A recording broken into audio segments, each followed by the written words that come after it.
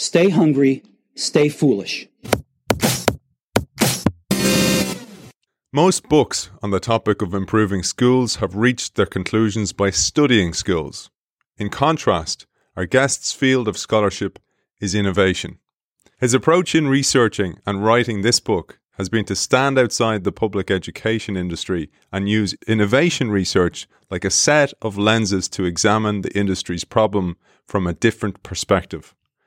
The book was co-authored by one of the influences of this show, The Innovation Show, the late great Clayton Christensen. Clayton wrote the following lines about our guest today. I authored my first book, The Innovator's Dilemma, alone, primarily because the process of competing for tenure in academia almost mandates solitary confinement. I have recruited co-authors for each of the hundreds of articles and books I've subsequently written because I desperately need colleagues who see things differently than me. Researching and writing Disrupting Class with my co-authors Michael Horn and Curtis Johnson have been an unmitigated blessing. Michael is one of the thousands of brilliant students I've known throughout my classes at the Harvard Business School. He has contributed his expertise in writing and in government policy to this project in a humble, articulate, and rigorous way. It is a great pleasure to welcome co-author of Disrupting Class, How Disruptive Innovation Will Change the Way the World Learns, Michael B. Horn. Welcome to the show. Hey, thanks so much for having me. Those were high praise from an incredible man when he offered it. I'm sure I'm not worthy of it, but higher that you would choose to repeat it on the show. So I'm appreciative. I wanted to include that in the introduction, Michael. A beautiful acknowledgement of your work for this book, and subsequently you've gone on to do more work by the late great Clayton Christensen, who we've honoured so many times on the show through Retha McGrath, with Whitney Johnson, Mark Johnson, Scott DeAnthony, and many others. But at the time of writing the book, you say of Clay, I have grown from Clay's friendship and example. To him I owe eternal gratitude. So maybe we'll share your thoughts on Clayton Christensen because he's left such a legacy in the field of innovation and disruption. Yeah, I mean, I still get emotional thinking about how magical a person he was and his presence still is with us. He was obviously a brilliant and a titan of a thinker, contributing amazing ideas that have impacted industries in the social sector, in the for-profit sector, governments, the development of nations, and so forth. But he was just such a great individual person. He was so caring, so kind. I was speaking about him yesterday in a different context, and he was a deeply religious man, and he constantly wondered and I think worried about how his interview with God would be when he finally did pass away.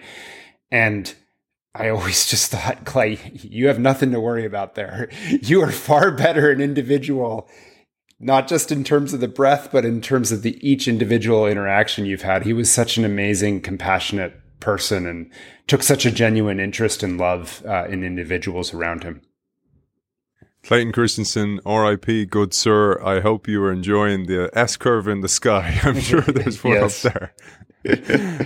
So I wanted to, I love what happens with this show, Michael, the serendipities that occur, the dots that connect. And one of those just happened.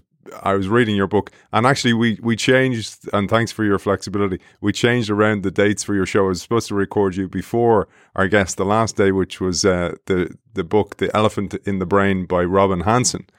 And he said something in that show, in that book, that was quite interesting, and I wanted to throw it out here for you to think about. He said, when we study specific social institutions, medicine, education, politics, charity, religion, news, and so forth, we notice that they frequently fall short of their stated goals. In many cases, this is due to simple execution failures, but in other cases, the institutions behave as though they were designed to achieve other unacknowledged goals. He says, take school, for example. We say that the function of school is to teach valuable skills and knowledge, yet students don't remember much of what they're taught, and most of what they do remember is not very useful. Furthermore, our best research says that schools are structured in ways that actively interfere with the learning process, such as early wake-up times and frequent testing. I thought about the serendipity of that ahead of this book and what we're going to dive into. What are your thoughts on that as an opening question? When I was getting into this work with Clay Christensen, my brother at the time was a speechwriter at the Department of Education. And as I was doing all this research for the book, I called him up one day and I said, I don't think schools were originally designed to optimize each child's learning. And he said, well, of course they are. What else would they be designed to do, right? And I said, no, I've been reading about this, and I think that there were lots of other purposes that they do really, really well. They were really intricately designed around sorting the population into different tiers, around mass education, making sure everyone got some of the basics, things like that. But they really aren't designed around optimizing each individual's learning for them. And, organizations, they really do well what they're designed to do, but they don't do things that they're not designed well to do. And my take on it has been, in the early 20th century, what schools were doing was just fine for society. We were still in the industrial economy, and they played a remarkable role in many nations' development and success. But in the knowledge economy in which we now live, they're wholly inadequate for the time where we need to really develop each individual's full human potential. And while I might quibble with some of the things, in that quote, like I think testing actually are quite important to learning, but perhaps not as we've done it, if that makes sense. And so I think it's right. Like, we don't have institutions that were built around the goals that society now has. And what's worse, perhaps, we don't have an obvious mechanism to change them, where sort of the schools would die off and new ones would replace them, given the way they're woven into the fabric of our society. I love the way you structure the book and the research, where these lenses through which we look at innovation. And for those people who think this show is just going to be about disrupting education, stay with us, because the way you articulate disruptive innovation and the theories of Clayton Christensen, the ones that you've brought to life through this book, are magnificent. So we're going to talk about that. But I also love the way you touch back into history and the origins of schools and how schools progressed and evolved over time, because there's great lessons in there for people who don't know and maybe not ever thought about it before, but it's really fascinating. But right at the start of the book, you call this out. You say, we have high hopes for our schools. While each of us may articulate these hopes differently, four seem common to many of us. They are: maximize human potential, facilitate a vibrant participative democracy in which we have an informed electorate that is capable of not being spun by self-interested leaders. 3, hone the skills, capabilities and attitudes that will help our economy remain prosperous and economically competitive. And 4, nurture the understanding that people can see things differently and that those differences merit respect rather than persecution.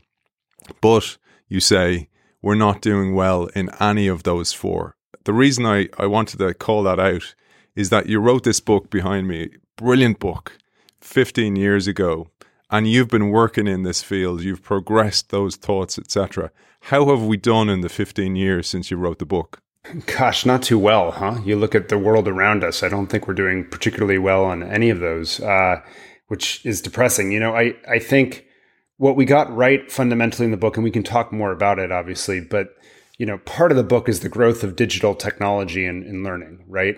And by and large, I think we were pretty accurate in the way we forecasted that would find its way into America's schools and alternative forms of learning that are not part of schooling.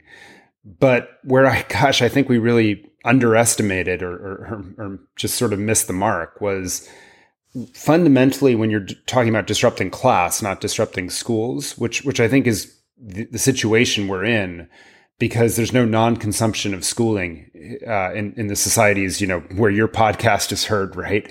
For the most part, in the US, the UK, New Zealand, places like that, right? There's full consumption of schooling. And as a result, disrupting class sort of meant we'll do disruption within a system, right? It's sort of a sub-disruption, change the classroom orientation. The problem is that when you start to make those changes, they're still responding to this macro system that is built around sorting and, averages and what percent got proficient, and these markers that are not optimized around each individual. So I'll give you a really clear one, by the way. In the United States, we fund schooling based on the number of minutes that students sit in seats. Well, organizations and individuals are very rational human beings. They will optimize around what you pay them for. So we're pretty good at getting people to sit in seats, but we're clearly measuring and rewarding the wrong end of the student, I would argue. And so, we sort of underestimated, I think, a lot of those forces. The other thing I think we got right, on the other hand, is I do think right now out of the pandemic, gosh, we're seeing a flourishing of all these alternative ways of learning, right? I talk to some people and they're like, my kids don't learn from school. They hop on YouTube and they get a personalized tutor essentially for them, right? And I think we're all underestimating that informal learning system that is creeping up, that's highly unevenly distributed right now. But I wonder in the next sort of 20 years, can we start to move the system to embrace some of the wisdom of that informal one? One of the things that constantly comes up, you called it out back then, and I keep saying back then, it wasn't that long ago, but it just feels like they're still the same complaints we have. So some camps blame schools and say they're underfunded, while others blame teachers and parents themselves. Some say there's too few computers in the colleges and the schools, etc. And I just wanted to call those out. What are you hearing now? What are the complaints people are making? Because we'll go into this being actually a systemic problem rather than being certain camps to be blamed. Yeah, and this has been my approach throughout, by the way, which is that I generally think there's wisdom on all sides of a conversation, and you got to pick apart the relevant pieces and find that way that sort of understands them all, because everyone has knowledge and perspective when they bring to these conversations. But I think these debates are still with us very much, right? You hear just schools are drastically underfunded constantly as a refrain. At the same time, I think we're pouring roughly $1 trillion extra in America's schooling right now from the federal government. That's going to amount to essentially a 25% increase in per pupil funding. On the other hand, you'll hear, well, we have teachers that are teaching the wrong things to kids. There's huge fights over the curriculum right now. Critical race theory being a big flashpoint in the United States, for example. How do we teach reading? All sorts of just food fights that get constantly flung around. And yet, in and of themselves, on any one of them, there are anomalies where you can point to something else where someone is getting good results in spite of the same circumstance. And you just say, I just don't think we have the full picture here. And it goes back, I think, to the system's doing what it was designed to do, but the world's changed. And therefore, all these food fights we're having, they're being fought on the wrong plane, if you will. We need to rise above them and realize the problem is far more, as you said, systemic and rooted in what this world of schooling was designed to do, and acknowledge that the world has fundamentally changed and we haven't yet met that moment. We're going to get into the whole mapping to organizational disruption as well, because that is masterfully done. And I know that was part of your architecture of this book as well, which you did a fantastic job. I wanted to frame some of that, the perils of success that we see with organizations, particularly when they have no competitors. And I often think about this, even in my own world with myself. I feel, we've a huge epidemic of obesity, a wave going across the world. Yes. And one of the things that a practice that I've taken on is bringing in optional resistance or optional struggle. So cold showers, ketogenic diet, fasting, all those things. We share more in common, by the way. I do all these things as well. No kidding. Oh, great. Yeah. But it's funny, isn't it? I think, like, I on a day like today when I'm doing a show, I don't eat at all. I just water fast, and I feel much more clear and less foggy brained, etc. But I just think that, and we'll build on it, because that's what organizations need. They need a little bit of struggle, a little bit of extrinsic pressure, and I wanted to bring this to education as well, because you make this case back then. I don't know if you'd started those practices back then, but you say just as we see with successful companies in countries too, like, for example, Japan, when it reached prosperity after World War II, an interesting phenomenon unfolded. In Japan, the percentage of students who graduated with science and engineering degrees declined. I'd love you to share this. This is a fascinating insight. Yeah, and I'll tell you, by the way, I wasn't into these practices back then. That was more like 2011 or so that I started to get introduced to this whole world of health and fitness, but and wellness more broadly.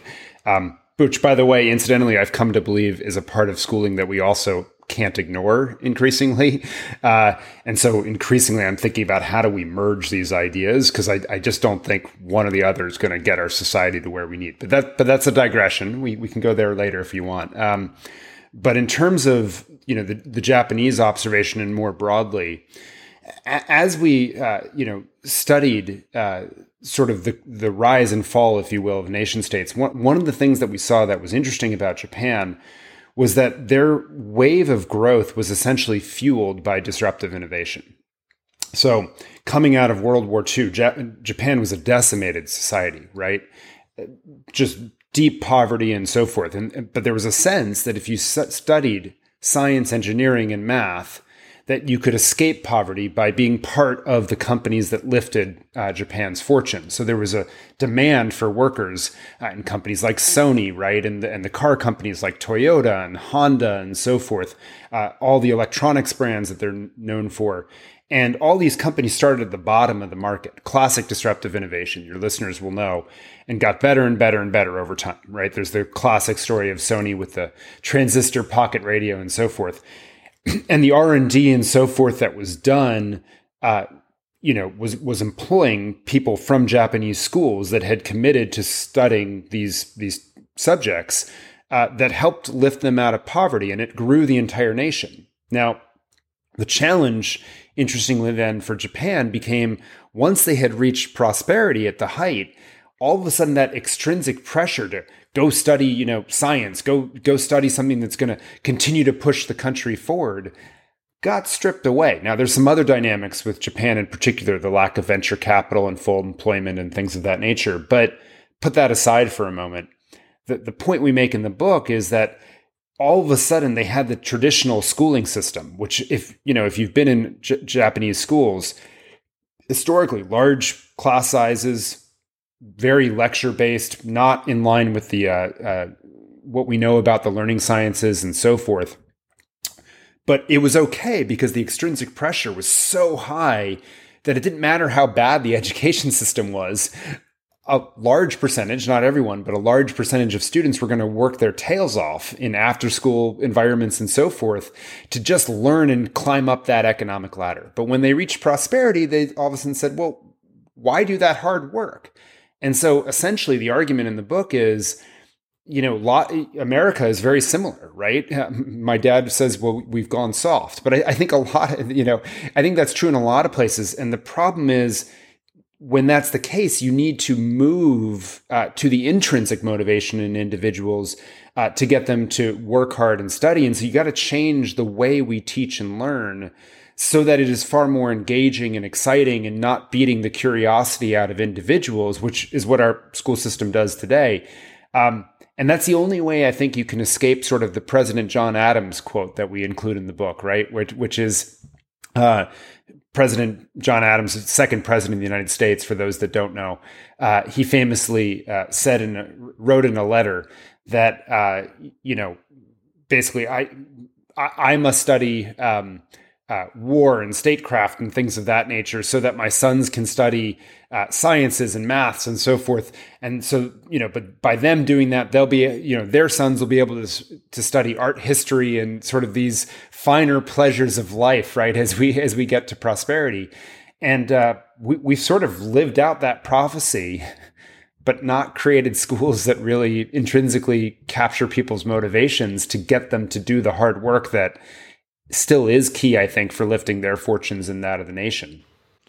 I love that quote, and it really got me thinking about how we need those art qualities. We need to philosophy. A lot of those subjects have kind of atrophied in society, or there's a lack of interest in them. or people pursue them because they feel they're no good at the more harder technical skills. But I in that I saw a dilemma because of the Japanese dilemma that you proposed. Is we still need to understand the STEM, but we need it to be more STEAM. So we need the A in there, the arts. And that for me posed a real dilemma. I'm going off topic of the book here, but I know please. It's something you work on, and I'd love your thoughts on that. Yeah, I'm glad you asked it, because I have heard some people have written me in the past and said, well, you obviously, Michael, just advocate for the abolition of the liberal arts and humanities. You just want people to do this, blah, blah, blah, blah, blah, which couldn't be further from the truth. I'm a history major, for one, out of college. So I have an affinity for the humanities. But my own take is that we've allowed these disciplines to become too siloed.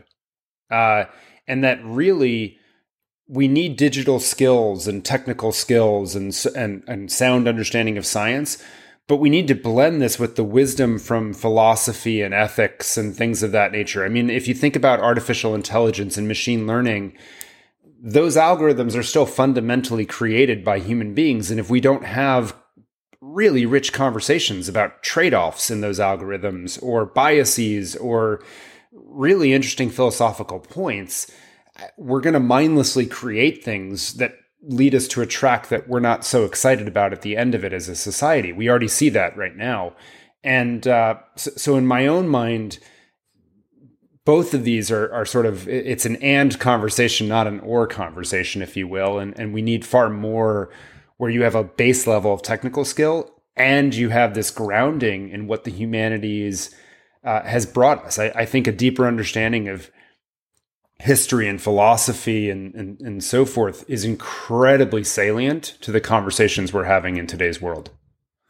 Amen, brother. I'm so on the same page as you, and particularly as you say in this world of artificial intelligence, which, as you highlight in the book, and technology is increasing at this exponential rate of change that's going to catch, like it does so many organizations, off guard. It's going to catch us off guard, us as the working force as well. You mentioned there the intrinsic motivation, and a key step you say in making school intrinsically motivating is to customize an education to match the way each child learns best. As you explain in the first chapter, schools' interdependent architectures force them to standardize the way they teach and test. Standardization clashes with the need for customization in learning. I love how you put this chapter together because it's so useful for understanding standardization and modularization in organizations as well. It was probably the hardest chapter of the book to write. We wrestled with it a lot. And, the basic argument, right, is that in the early years of any industry, a deeply interdependent architecture is very important. And interdependent meaning the way you make one part depends unpredictably on the way you make another part and vice versa. And if you hope to do either, that organization in a proprietary way wraps their arms around both. The classic story I now use is IBM and the mainframe machines. When they first built mainframes in the 1940s and 50s, they couldn't just be the assembler and seller of those machines because no one out there made reliable core memory, logic circuitry, operating systems, and so forth. And so they had to literally integrate backwards and do all those things. Brilliant. Except there's a trade-off, right? So it maximized performance, which was critical in the early years of those mainframe machines. But the trade-off was to have a customized IBM machine, you literally would have to redesign everything holistically, which meant, it would cost several $1 million to get a customized version of a mainframe. And as a result, it didn't happen, right? But as we start to understand how these parts work and function and connect to each other, you can create standard interfaces that allow for considerable customization in any of the different parts. And so, and that allows for fast customization. Dell Personal Computer or the Linux operating system would be sort of the classic examples of those. Dell, where you could just jump on a website, specify how much memory you wanted, what kind of disk drive you wanted, the monitor, et cetera, et cetera. Dell didn't make any of the parts inside. They just quickly snapped them together in well understood ways and then shipped you out within 24 hours a very affordable, customized machine. And as we look at schooling, what we see is that there's certain kinds of modularity in terms of the class structures and things of that nature. But there's deep interdependence with time in particular, but also the sequencing of learning that is tied to an individual's age. And as well as, frankly, with the staffing model of the teacher being responsible for delivering all the content and standards in a particular given year.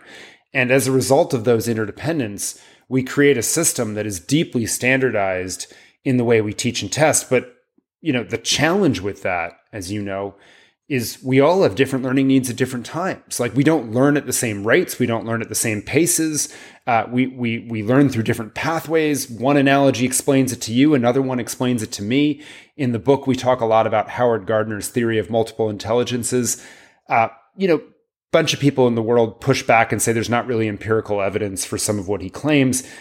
I kind of think it doesn't matter because the big point doesn't change, which is that we clearly learn at different ways. We have different background knowledge. We have different biases. We have different experiences that we bring into a learning experience that shapes how we hear, how we engage, how we listen, how we absorb any given thing. And to get a concept across, if I cavalierly talk about disruptive innovation in an audience that doesn't understand it, it's not even the point of my lecture. I'm trying to make a different point completely. The audience just gets fixated on that word disruptive, and they don't even hear the rest of what I say.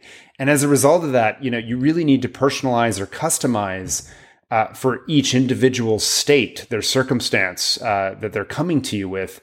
But like we say in the book, just in these ways that the school system is interdependent, we're forced to standardize, and the only way we can customize in today's system is by hiring a tutor for every single student, which is prohibitively expensive for the majority of us. I love that. And, you were so helpful to me. I have a practice of writing a weekly article, and I was writing my article last week as I was reading your book, and I was trying to get my head around the concept of fractals. And I went, I'm gonna take Michael's advice here. So, because I was looking at the Mandelbrot, equation, all this kind of real mathematical terms, and then I remembered also a show a few weeks ago with George Lakoff, Metaphors We Live By, and he was telling me how poetic and beautiful art was, or mathematics was, and I was like going, really? Okay. So I went to YouTube and I found the most brilliant metaphors for it, and then I thought actually of how a tree or a piece of broccoli is essentially a fractal. Like, you just break off a piece. Totally. And I was like, that makes sense to me. That makes sense to the way I learn. So absolutely, this idea of customizing the learning is out there. Yeah, and it's interesting. I mean, I relate that then to me. When I was in college, the last math class I took was multivariable calculus because the faculty member who explained it who taught us, I remember Green's theorem was the one that I got stuck on. I don't remember what it means, but I just remember he would just sit up there and just sketch something on the board and just say, Green's theorem, very important. Make sure you learn it over and over and over again. And I looked at the book and I looked at his, gibberish on the chalkboard, and it just did not make any sense to me. And I realized I needed back then some sort of simulation or video or something that would have allowed me to conceive of the multivariable calculus and the multiple dimensions, right, visually.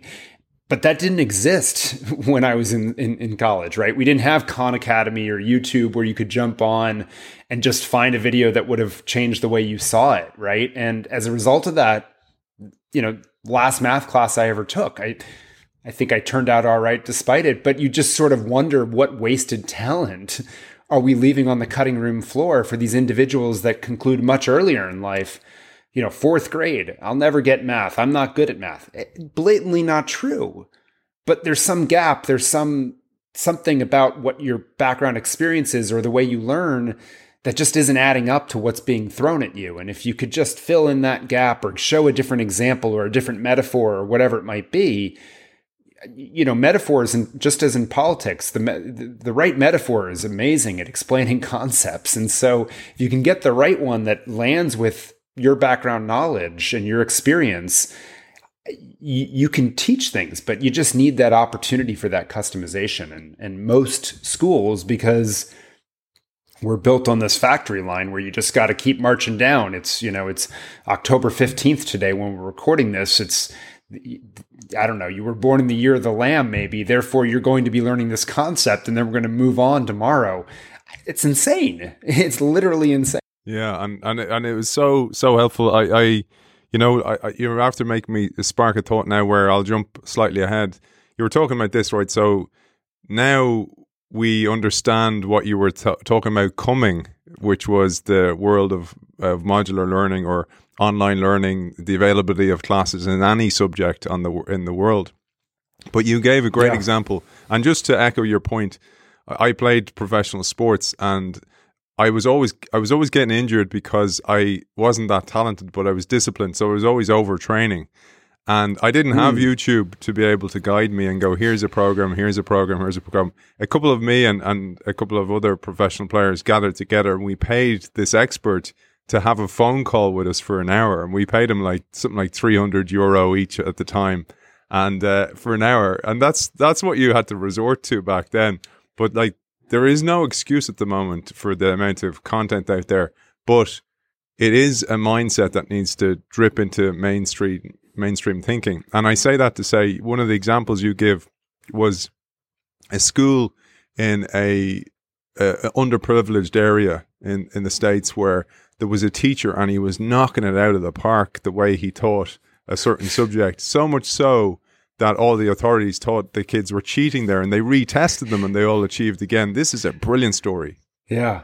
Jaime Escalante is the teacher, and it was outside Los Angeles. There's a great movie about it, and basically he believed in these kids. He was able to relate mathematics into the way and math and physics, I think it was, if I'm remembering correctly, and in the way through their lived experience. And that's not pandering or just catering or whatever else. There's certain you can't just talk about a basketball analogy if it has nothing to do with the content you're trying to absorb. But if it does, and you're talking with kids that understand basketball but have never seen sailing, for example, you better use that basketball analogy because the sailing one just ain't going to land, right? They're going to glom onto it and just get misunderstood. And I think we've, in this, not just in the United States, throughout the world, we've made a bunch of assumptions of, oh, that child will never get it because they weren't at this point when I thought they should be, right? And the reality, we tell that story in that book, in a book I wrote called Blended, about the rise of blended learning. We tell another story about this child in Los Altos, California, that I got to know a little bit when he was in 5th grade.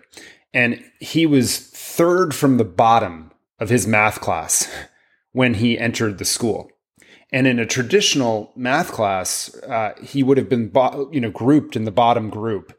And that would have meant he would never have seen algebra until high school. That would have meant he would not have had the classes to be able to get into a top college, right, from a math perspective. It would have shaped his destiny right away. He happened to be in a classroom that moved to a customized version where they were using Khan Academy as part of the class design. And back then, this was 2010, Khan Academy forced you to go all the way back to the beginning of numeracy in their videos to prove sort of mastery and go through all the exercises. Well, when he did that, he went back to something like 2nd or 3rd grade math, where he had these gaps develop. And he filled them in, and all of a sudden it clicked. And so he gets then to 5th grade math, and now he's not third from the bottom. He starts racing ahead of the class. 70 days in, he's third from the top in his math class. We make these assumptions because we think that time is equated to intelligence, when in fact, it's the way, your experience and the way the opportunities you've had to acquire knowledge and skill and practice and so forth. And we're just leaving all this on the cutting room floor. But if we can reach people where they are and then allow them to excel, gosh, I just think all of us could just do so much more than we've done so far. And again, I know we share this in common, the training and the exercise and the driving yourself. And one of the things that comes with all that is beginner's mind, where, even when you come to a plateau in your training, you go back again. You go, okay, well, I'll start with a Yes. basic exercise again, and then you'll get a jump on the weights you can lift or whatever it might be. And I share that to tee up a story that comes later on in the book, but it was a brilliant one. It was to illustrate assessment, like you mentioned there about Khan Academy. You tell the story of Steve Spear and his Chrysler versus Toyota story, which was a brilliant illustration of this from an organizational perspective.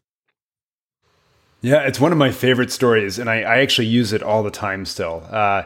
And by the way, I'll just as an aside, it's so cool to learn new things when you're a grown up and have that beginner mindset, but it takes a while because we've been built to, not show vulnerability almost, right? But it's so cool when you get over that and learn new things. I got to learn skiing last year for the first time with my kids, and they're better than I am, but it's just brilliant.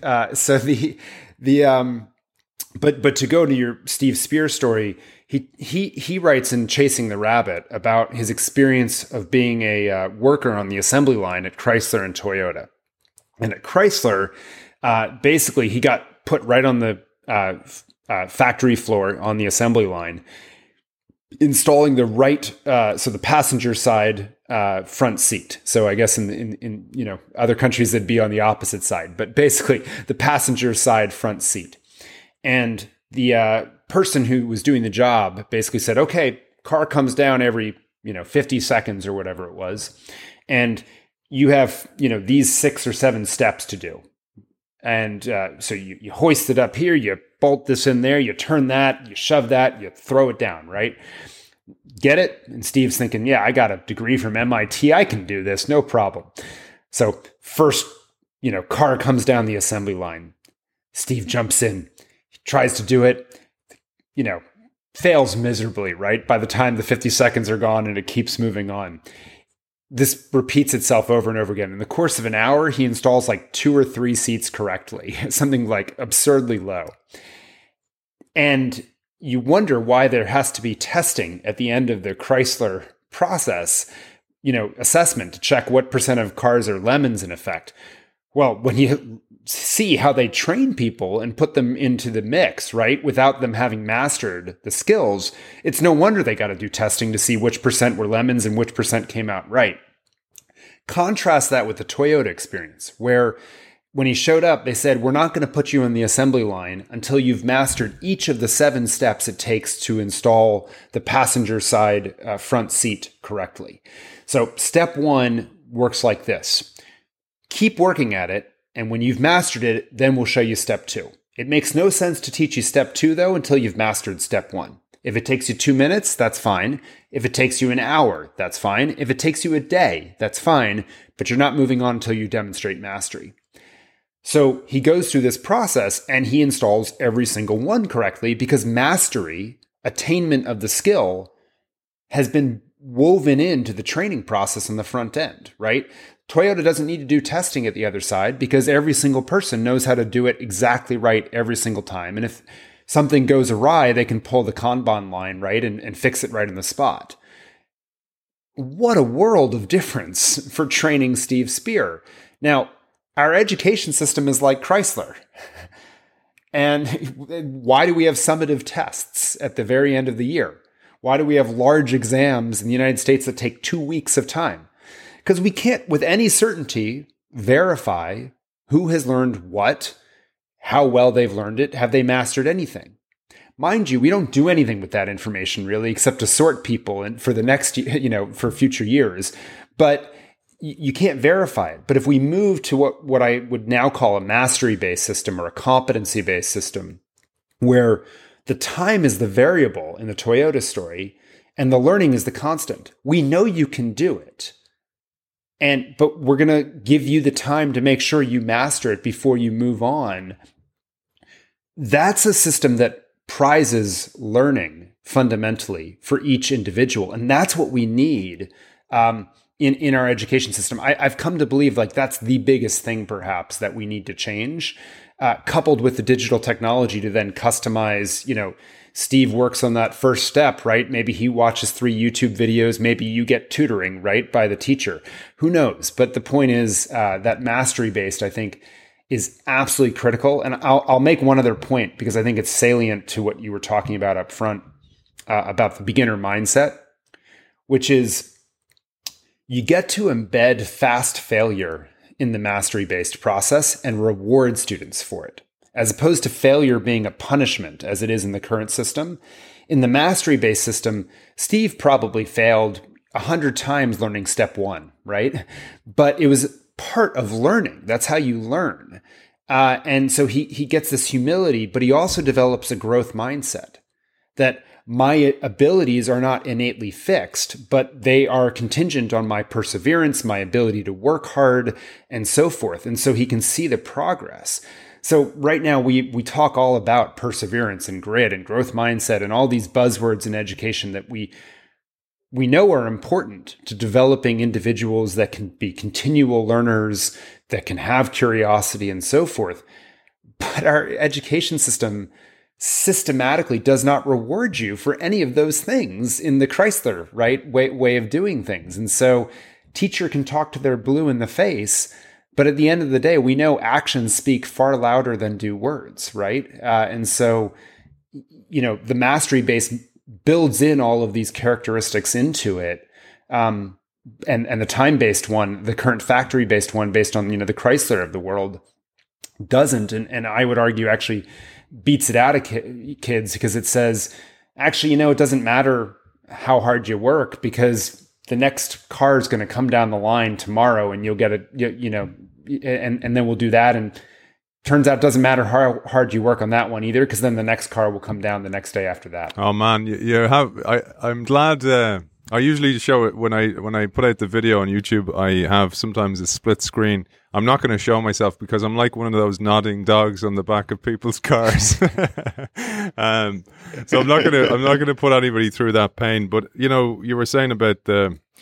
We wait till the end to measure people, and then it's kind of, oh, you suck at these things, and then I get this Gollum effect where I think I'm no good at it, and that becomes a self-fulfilling prophecy. The teacher then sees it as well, and there's that Pygmalion effect of, oh, these guys are good and these guys aren't.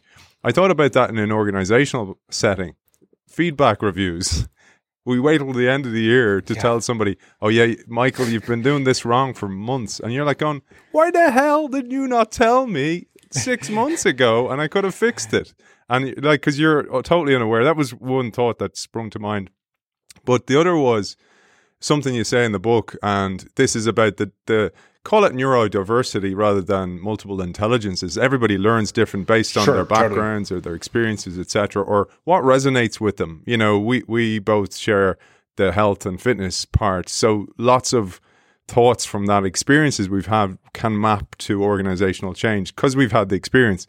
And I thought about one thing you said that's really important for those who are listening, who are teachers perhaps, is that when we teach in a standardized way, and I'd love you to elaborate on this, it resonates with a certain population. And then we think those that it doesn't resonate, that they just don't get it. But it's not that they don't get it. They don't get your learning style. And that's not a slight on you. That's just, you've got this little cohort, and it just so happens that it may be the majority that can align or get through that. I certainly know growing up, I was definitely neurodiverse as a kid. I did well. And even in society, I'm an introverted as by nature, but I can operate in society. And I'm lucky in that respect. But I know that so many people can't. And when they can't, they feel alienated. They feel there's something wrong with them. And that's what's really broken. Totally agree with everything you just said. And the neurodiversity is such a good word for it. And, we know that there are intrinsically and extrinsically, motivated people around different topics, right? You may be an introvert in one setting, you might be an extrovert in another, but school may reward or punish, right? Different of those in different circumstances based on the teacher's own style, right? Or their own way of relating. We see a lot of times introverts, for example, thrive in fully online schooling settings. We're having this whole debate right now about, is virtual schooling bad? Because for most kids, it seems, they do better in-person learning coming out of COVID. But there is a significant percentage, it's a minority, but a significant percentage who thrived in the virtual setting. And I think to your point, we need to get beyond this sense that there is one way to go learn a particular field or sense of study or excel, that, we're all jagged profiles from a neurodiversity perspective.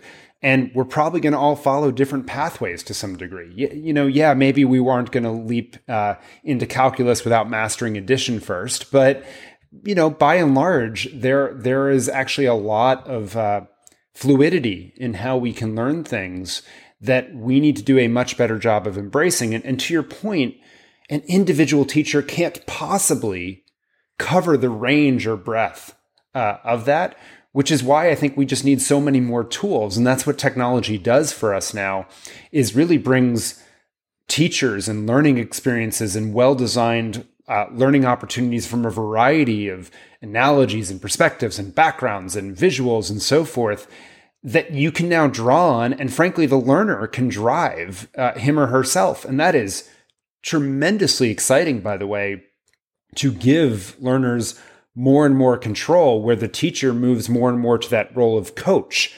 I'm helping you not overtrain right now, but you're going to find the methodology that works best for you. I'm thinking of David Epstein's The Sport Gene right now, right? Certain people, if you're constructed in a certain way, you're going to be better at high jumping with less reps. Someone else might need more reps.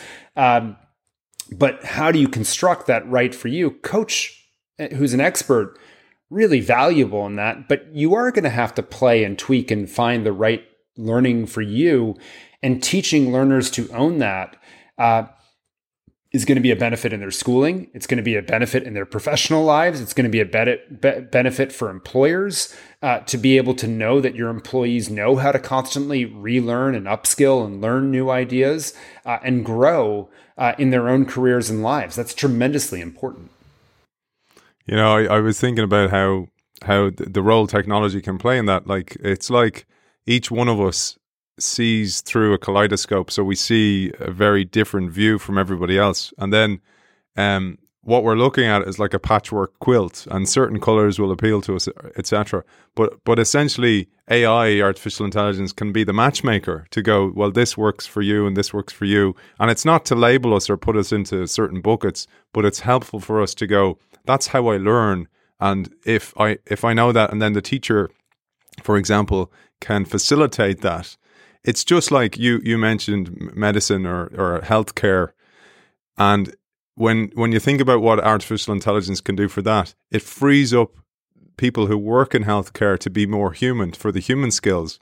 And you give this perfect view of a future school where there's a teacher in the class, perhaps it's a Japanese class.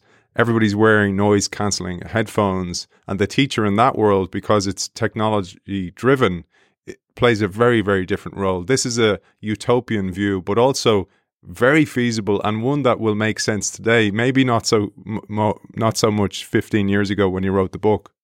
And there are schools that follow these practices. I think one thing I've learned is that the artificial intelligence is probably not there yet and might be more dangerous in the short run because it doesn't know on which characteristics, if that makes sense, to look for in differentiating.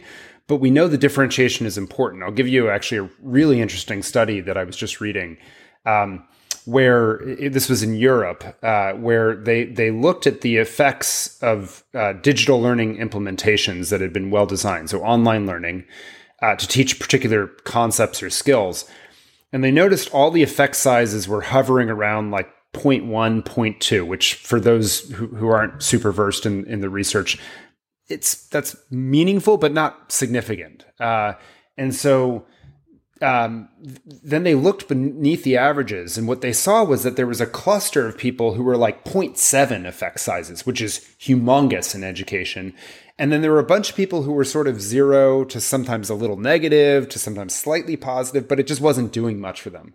You washed it all out in the average, and you got this, sort of middling effect size of these digital learning after digital learning tool, if you will.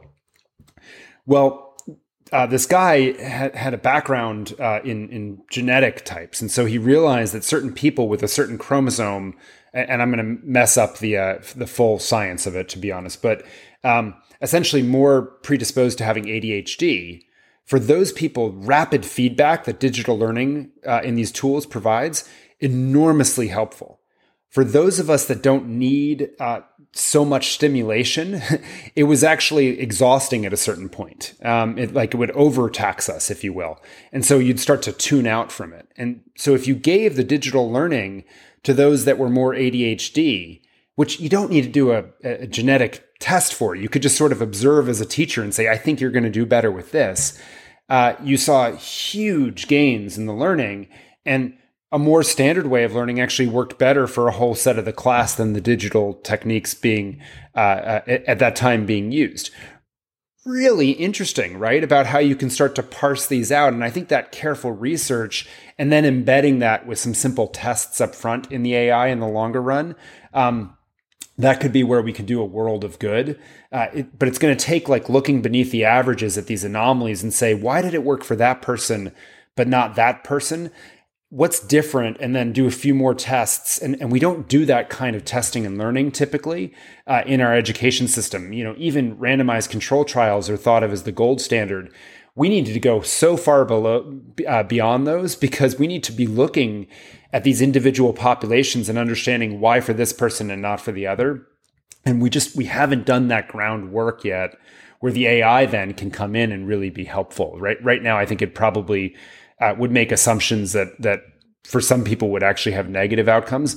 But the point is still, you're totally right on, right? Which is actually a teacher's expertise and intuition might be able to say, hey, Michael, I think you'd do really well if you looked through this set of analogies and read this text and then looked at these videos and to learn this concept. I just have the instinct that this would fit with you, right? And, oh, gee, that did work. And then, by the way, I'll start seeking it out, because hopefully we'll develop individuals as their own advocates for how they learn. And I want to call this out for those people who are watching us, principals of schools or people in education, that you're very practical in this. You're like, this is expensive. We know customization in the old world before technology is extremely expensive. For example, special needs assistance, etc. And you make this beautiful point. Everybody is special needs. Yes. Everybody. Some can just work within the dominant paradigm for use in a classroom, but that doesn't mean that everybody's not unique. And as you say, singer-songwriter Danny Deardoff said, we're all differently abled, not disabled. Yeah. I love that. But let's map it back to innovation. I promised that for our audience.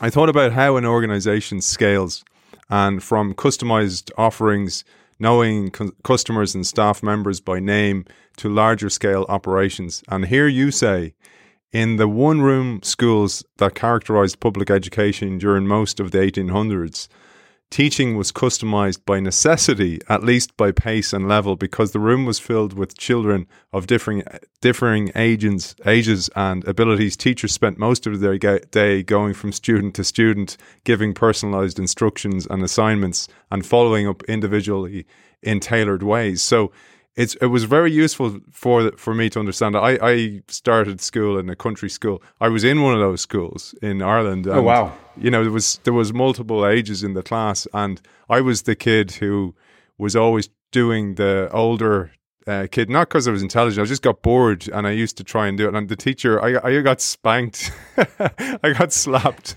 for doing the wrong homework, for doing the homework above my age, and I was just bored. But I think it was really useful to go, you got to look at the origins of this thing and see where it started. And it started from there. And it was through necessity for loads of changes, prosperity, growth of populations, change, the space race. All these things had a massive impact. Maybe we'll give a little bit of history, because that's really useful to understand why scaling meant standardization. Yeah, it's a great question. And I think it has lessons both in the education realm and more broadly about where society is now perhaps returning to or going.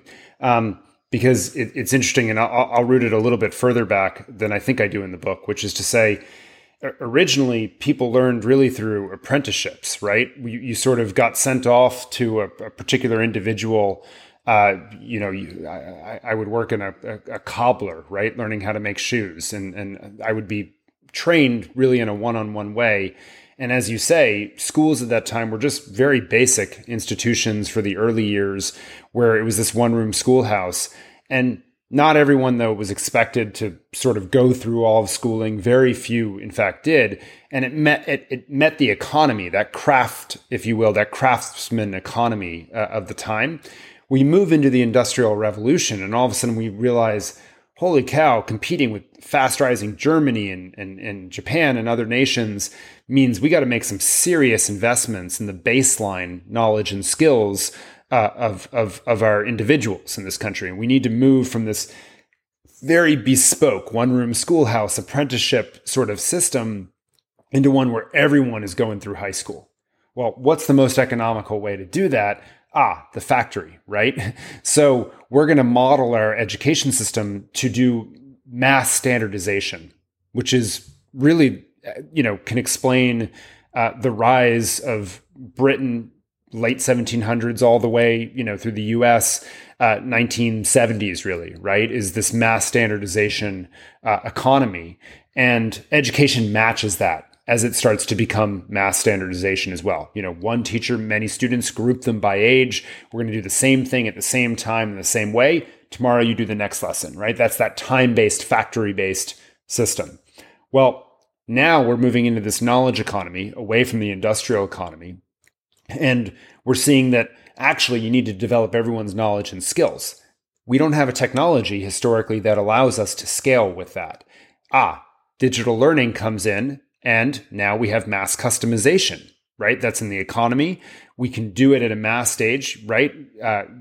All of these digital platforms that we now have can give you your version of Salesforce that's ideal for you, that for, a different one for me. I pick my apps and so forth. My Facebook feed looks dramatically different from yours, et cetera, et cetera. And we need the same revolution in our education system, where we still have the mass part in the sense that we are going to educate everyone. We are going to reach everyone, but the scale now can use the technology to extend the benefits of that one-room schoolhouse and apprenticeship model, but to every individual. And that's the real notion is, again, I can be learning on that computer program Japanese at the path and pace that makes sense. I jump on a conversation with a native speaker somewhere else in the world, right, virtually, and then we go, and then I jump into Duolingo and I do some quick, skill practice, and then I come back into a conversation. And yeah, there's a teacher still there, because teachers are really important to be that coach and that guide and that expert alongside of you. But they're not responsible for delivering the customized plan for every single child or teaming up. Like, we're able to use these marketplaces and digital repositories to create that mass customization and different pathways. And so in many ways, I think, this is a story of society evolving and the economy evolving to scale ventures that go from customization to standardization back to customization. And now we're doing the same thing through our education system. One of the things that had a dramatic impact, is that apple cider vinegar you're drinking, by the way? I already had my apple cider vinegar this morning. This is the kombucha now. Good for the gut, my friend. Good for the gut. You're just nailing me left and right here. I feel like I'm. I was going to say you need to drink it through a straw. That's all. The way. Yeah. So you don't get the enamel on your teeth. Yeah, exactly. Yep. You're ahead of me, man. You're ahead of me. So let's go to disruptive innovation, because this is, or by the way, for our audience, there's 9 chapters. We're just going on to chapter 2, and I skipped so many questions in chapter 1 because this chapter 2 and 3 are so good for people who are working in organizational change. It's a refreshing way to look at disruptive innovation. And in this chapter, you use the theory of disruptive innovation to show how schools in the United States have constantly improved. And this is throughout the world. The schools have improved.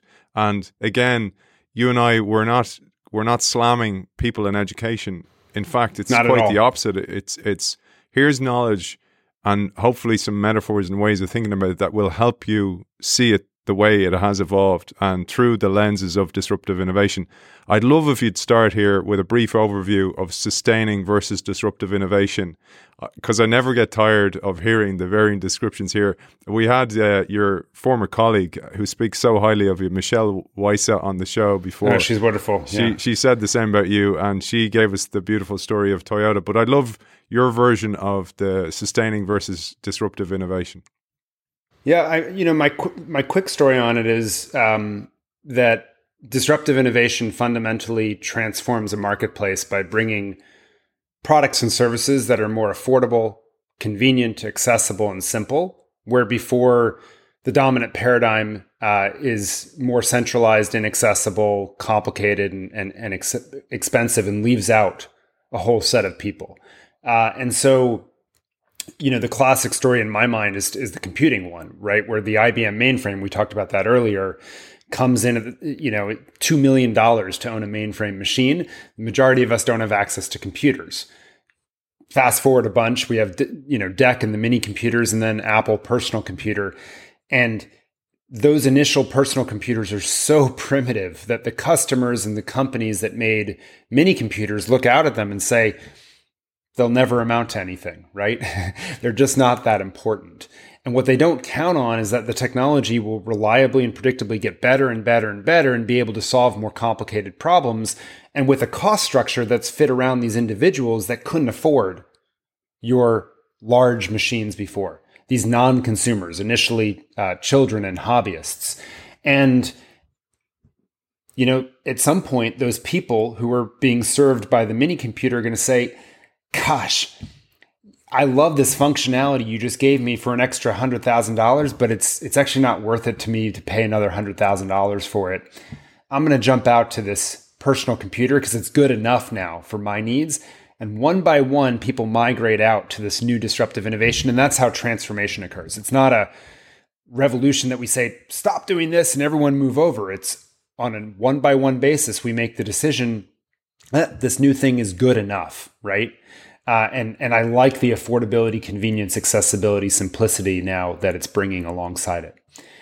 And that's fundamentally the process of disruptive innovation. It's so tricky for the incumbents to catch it because from their worldview, it doesn't make sense to make something that is going to bring less profitability as they're measured, that is more primitive, that can't serve their existing customer base.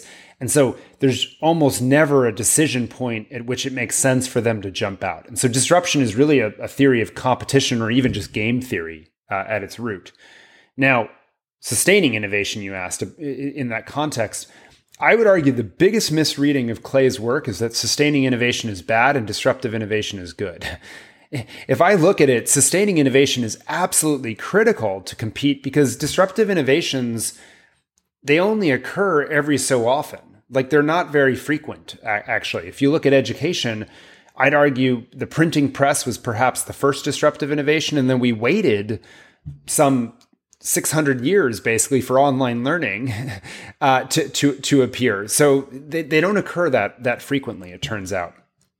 But sustaining innovations, continuing to get better for your current users, is absolutely critical. If you don't do it, you don't keep up with their needs, with their desires. Someone else will in many cases. And so it's absolutely critical. It's just not going to fundamentally change the basis of competition in a market to focus on affordability, convenience, accessibility, and simplicity. Economies of scale can accomplish some of that, obviously, but not to fundamentally change the value proposition itself. Yeah, and some examples we're seeing of this, like an example would be even the iPhone. It's reaching a saturation point. So the great innovators, Apple versus Nokia versus BlackBerry, get into the market. They keep going iOS, higher iOS, new iPhone. 13 now or whatever, yeah. And at a point you kind of go, I don't need to upgrade. And then what they do is actually upgrade the technology. So, and actually a lot of people are skeptical about that and kind of going, they're forcing you to upgrade. But it's just Moore's Law. It's exponential change in technology. Even the chargers need to be upgraded because they won't charge as quick if they're not upgraded chargers. But I often think about that. And now some people are kind of going, you know what? I'll get a cheap Android. it can do the job that I need it to do now. I don't need, and maybe I don't need the status of having the iPhone, and they kind of look the same now anyway, despite all the patent wars. But I wanted to map that back because this is a key point. Targeting a non-consumer, and then back to why I mentioned about you and I doing the keto or doing the cold showers or doing breathing or strength training. It's introducing some extrinsic pressure. It's introducing competition. And because the way education is structured, there's no competition in the system. So there's no extrinsic pressure to change. And this is part of the systemic problem. But I wanted to highlight a quote here that's really useful for people working in innovation. You say, in your studies of disruptive innovation in the private sector, you were not aware of a single instance in which a for-profit company was able to implement successfully the disruptive innovation within its core business. The few that survived disruption did so by creating under the corporate umbrella a new business unit with a new business model attuned to the disruptive value proposition. Asking the public schools to negotiate these disruptions from within their mainstream organizations is tantamount to giving them a demonstrably impossible task. And yet, despite these and the jobs to be done changing throughout the decades that have gone, they've done remarkably well. Yeah, I think that's right. I mean, schools, and as I've come to think about this, I think schools do have an enormous benefit that companies don't, which is that they are good at educating. And that education is the one tool, if you will, that you can sometimes sidestep some of the organizational change challenges that you have to introduce a common framing. The way Andy Grove was able to get Intel to launch the Celeron chip at the bottom of the market and disrupt itself through doing education of its 2,000 mid-level managers and then creating a separate unit. Teachers and school leaders have that ability to reframe problems if they use it. I think all too often they don't, but I think it's been beneficial to them as they've moved from inculcate the values of the democracy to educate everyone to a baseline for the industrial economy to make sure everyone is attaining based on test scores in effect, and then essentially cure poverty being sort of the most recent task that we've given them. They've struggled for sure more recently because the system is so anathema now to what we're asking them to do. And I think you're right, by the way, there's not enough competition that has forced the sustaining innovations that we actually need right now from schools on this particular dimension.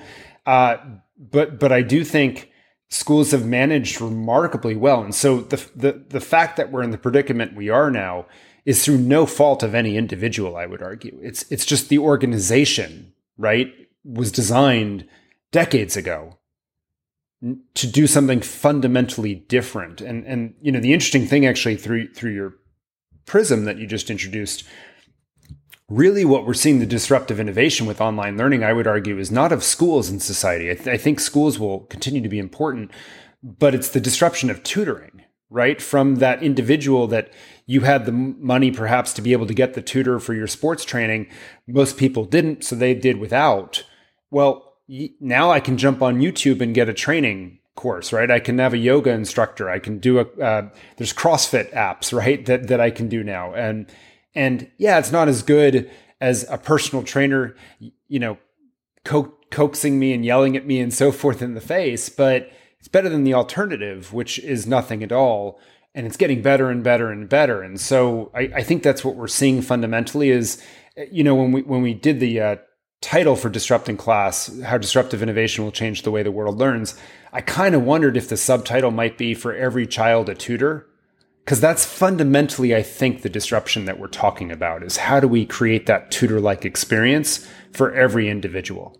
There's a project I'm working on, Michael. I'll talk to you about it again, but it's called Edge School, and it's based on the concept of hedge schools here in Ireland, where we had to educate ourselves in private, often at expense and breaking the law back when we were ruled by England. And the principal there in the school, Alexandra College, she has introduced the idea of coaching the teachers to become almost executive coaches. And I love this idea because the term coach comes from the word stagecoach, bringing somebody from point A to point B. And that's the mindset she's trying to instill to help the children go through this journey that they're on, back to the stagecoach analogy. I never knew that. By the way, just to jump in for a moment, I never knew that basis of the word coach. But I think it's powerful what you just said, because one of the other food fights in education is sort of the progressive versus the more conservative view of schooling. And the conservative is sort of this top-down instruction, direct instruction model, and progressive is sort of let children follow their curiosity. And the conservatives object because there is a lot of research that direct instruction for a certain thing is really important, particularly for a novice learner. Now, I would argue it doesn't have to be from the teacher. There's other ways to get it, to the conversation we've had. But I think they fundamentally, when they hear teachers are going to become coaches or guides, they sort of hear, oh, that means they're going to sit back and not use their expertise. But that's not at all what we're saying, right? That person is actually more involved at an individual level now, and making sure you get the right learning at the right time to help bring you. It's just not in this top-down, one-size-fits-all manner that is just so obviously out of step with how we learn. I'll give you one other analogy, by the way, on this, which is, gaming, the whole industry of gaming. They basically have built it around a magic formula where if the individual who's doing the gaming succeeds, something like, I'm going to, again, mess up the exact percentage, but it's 92.x% or 93.x%. You want them to succeed in the game roughly that amount. And the reason you want them to succeed that much is you want it to be not 100% where it's just too easy that they grow bored like you did in school and they just like, forget this. But you don't want it to be too hard that they conclude, I'll never get it, and then they tune out. But if you get that sweet spot, you hook people to keep doing. And that's what we got to do in education as well. How do you find that? And there's research around this, the zone of proximal development, it's called. How do you get at that sweet spot where the thing I'm learning, it's just above me, but it's not so hard because, humans are lazy. We don't like to do lots of hard work, that I'm just going to say, forget it. But it's also not too easy that I'm just going to say, well, I'm bored, I'm tuning out, right? And we don't hit that sweet spot for individuals, but this is what this is really all about. It's dopaminergic. It's like that, yes, getting a permit, set the bar just high enough to achieve, not too high where you'll fail and feel like a failure. Michael, just want to check in with you. Are you okay for another 10 minutes? Let's do another 10 minutes. Let's do it. Let's map all this back to organizations again, because thinking back to the origin of the school and the way society has asked schools to do different jobs. We mentioned, for example, a space race. When the space race happened and the Russians beat the Americans, America declared it was an education crisis. So more pressure on the schools, different elements of pressure, more people went to school, etc., etc. Then you had less racial segregation, more education. So the systems got crammed. But ultimately, it was the same starting point, and it was hard to break that paradigm, just like it is in organizations. And there's a paragraph I pulled that I absolutely loved. It's much, much later in the book, but it mapped back to this earlier point. You said, over a time, as a result, the relationship between the design of an organization and its products gets turned on its head. The structure of the organization now determined the architecture of its products. This change in the direction of causality occurs in every successful organization, when the task simply is to improve individual components, sustaining innovation.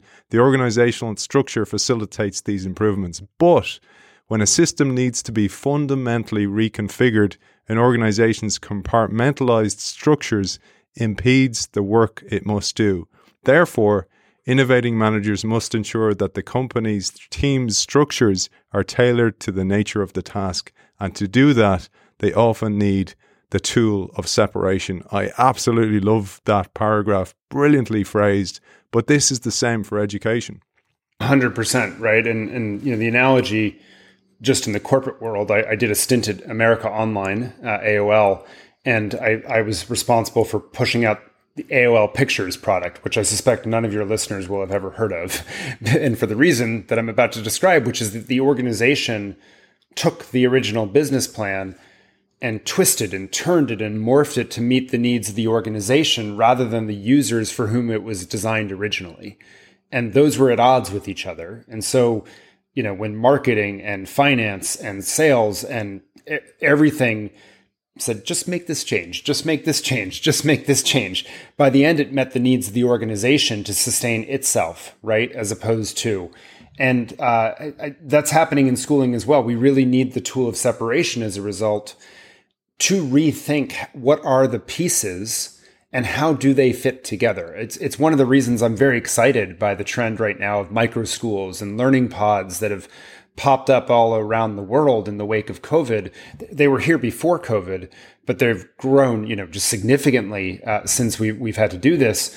And what I think it's going to tell us is that certain individuals, they need just a lot more supports that support them way back in their lives around health and fitness and mindfulness and sleep and making sure that their parents know to do their work and more hours of care because their parents need to be working and so forth and so on.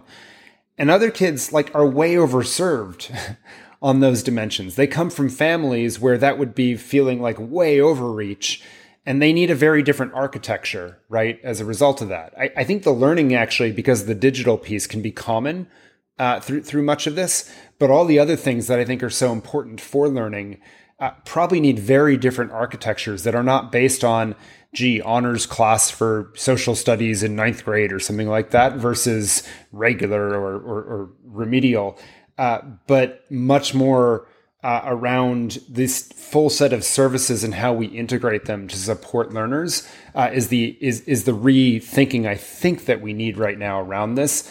And just one more plug, because we're clearly jiving off this health fitness thing. There's a lot of research that shows after you do 30 minutes of exercise, your brain is far more primed to learn and absorb information and so forth. No one offers, that's not true.